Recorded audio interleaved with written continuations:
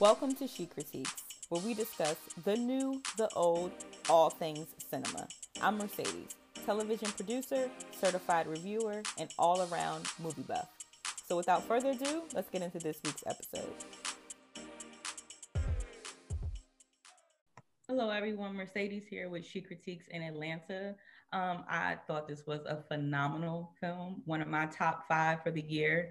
What I really like about this is that it's an evolution of growth for each of your characters, each of these men that we know and where we see them today. That room almost served like a pressure cooker for growth.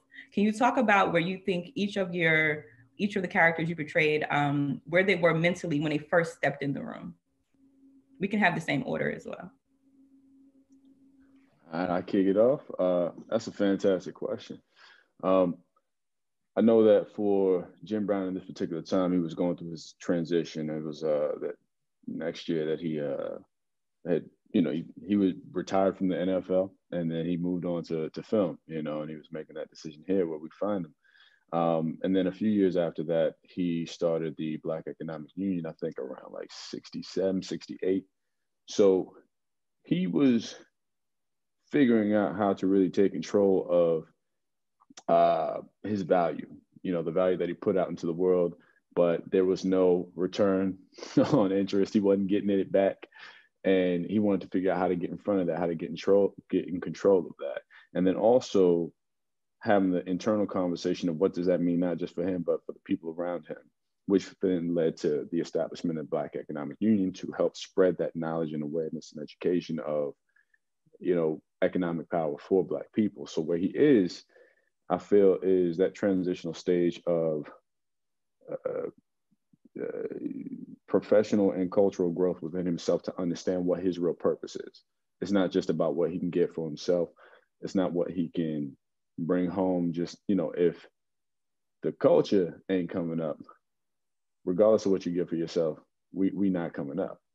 So I feel like he is in that moment trying to really explore the real value of his potential for the particular space that he's in right now, for the figure that he is. And, sitting in the room with 3 other monster figures, with the lights pointed at him, but also targets pointed at him.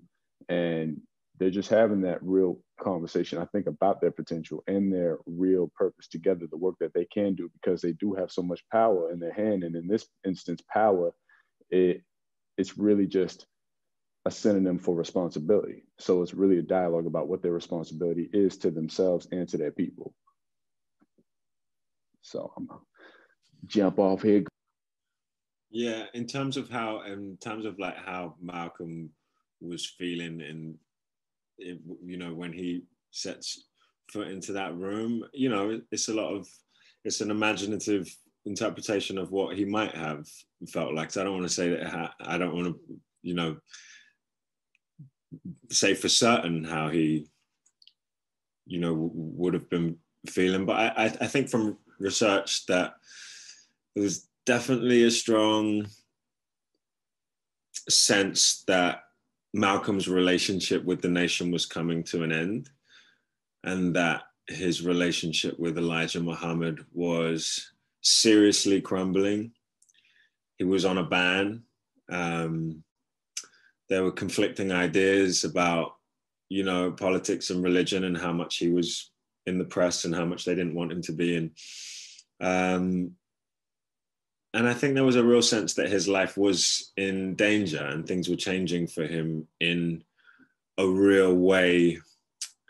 I mean, listen, I spoke to people at The Nation and stuff who said there's a completely different narrative, a narrative that is something separate to what we all know. But I think in terms of, for the sake of this story and for the sake of the biography that Malcolm put out there, and, my rough sense that for this story, it was really important to show Malcolm in those stakes and to explore emotionally what it may have been like to be under that sort of pressure and to have that much weight on your shoulders in terms of being, right at the forefront of the movement, and all of the responsibility that he may or may not have felt like. There was a little part of me that, as we were shooting, I was always like, why didn't you just go to Nigeria? Why didn't you just get out of Queens? Just like, why didn't you just run? Why didn't you take everyone and just go and take a break? And he stayed right in the danger zone. He stayed at his home, and he stood strong, and he refused to be pushed out. And he was, you know, tragically taken from us as a result. Like I think the interesting thing about coming into this film as an actor was like, this is such a unique opportunity to like have a go and guess what that might have been like, and to explore a different side to Malcolm in a way that maybe we haven't seen before. But as an actor, I tried to ramp the stakes up emotionally as much as I could, just to try and walk the line and see how far we could go with that, and keep it in and at the same time keep it grounded and yeah, try and maybe show a part of Malcolm that we haven't seen before. For Cassius, I think, you know, he just won the heavyweight championship of the world. He's the youngest ever heavyweight champion at that time. He was an 8-1 underdog. And what most people don't know is that he had been practicing Islam for several years. It wasn't something that had just come up. He told people that he was attending church and that he was a Christian when interviewed.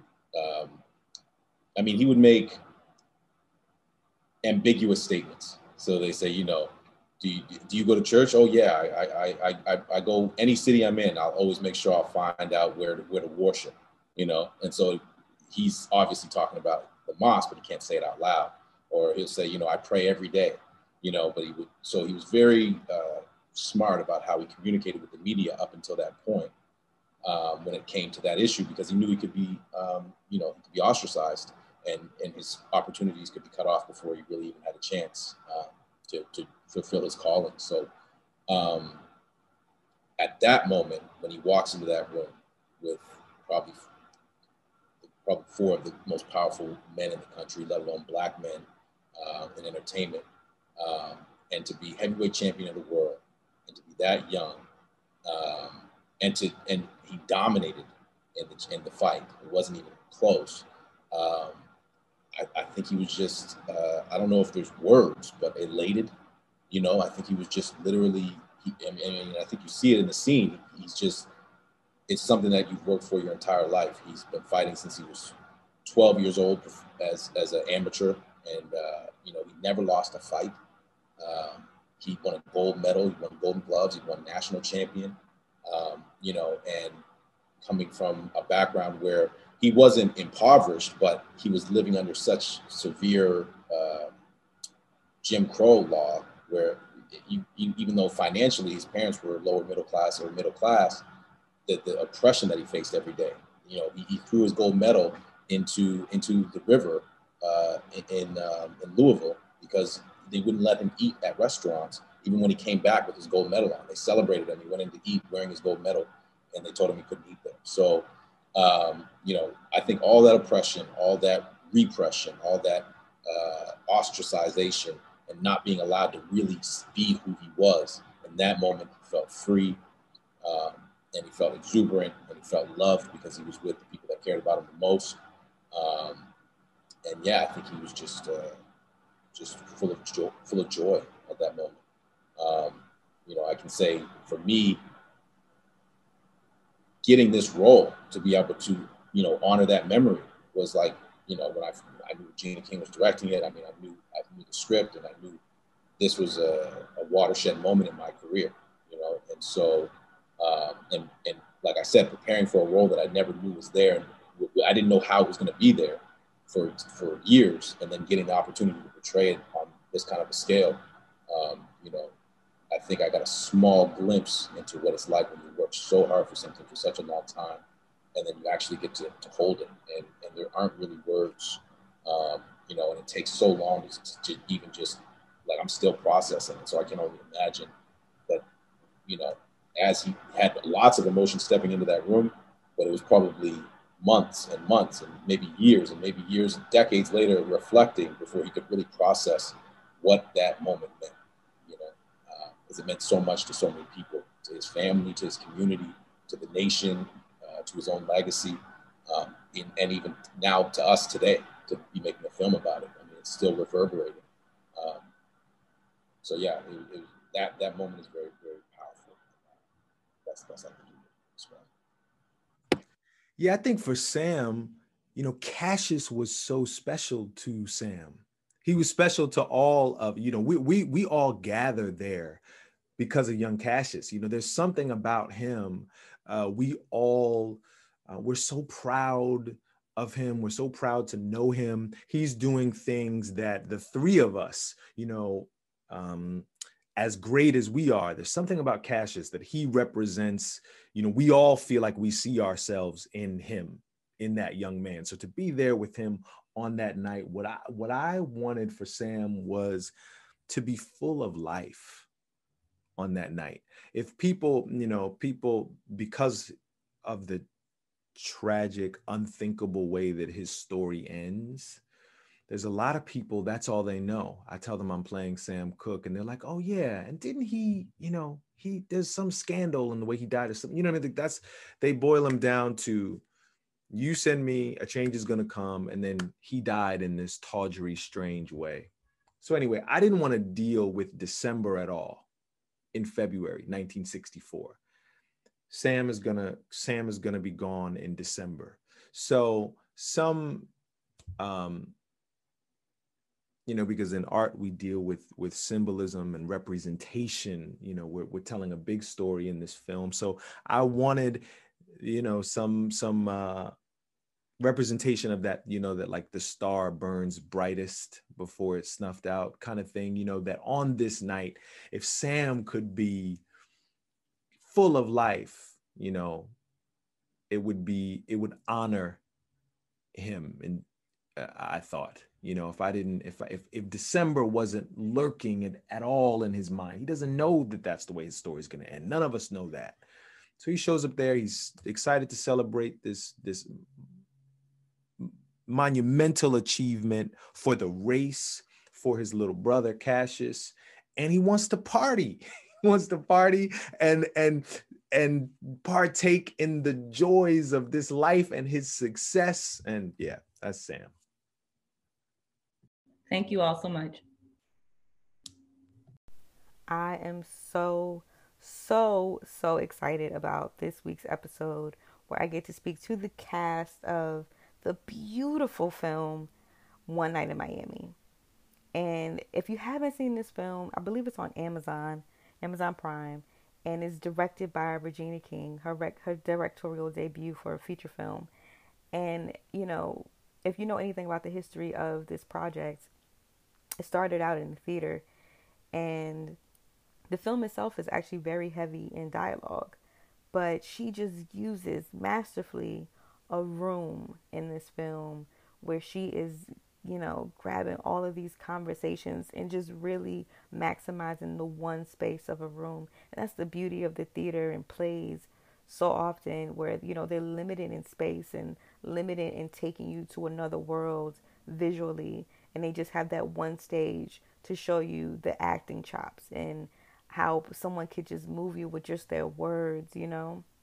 So I really appreciated about that in the film, the fact that these four gentlemen were just so strong in these characters, and they were 10 toes down in knowing who their characters were, and it was just beautifully done. And I know Regina King said that this film for her was like an ode to Black men, and my condolences and prayers go out to her, who, you know, she just recently lost her son.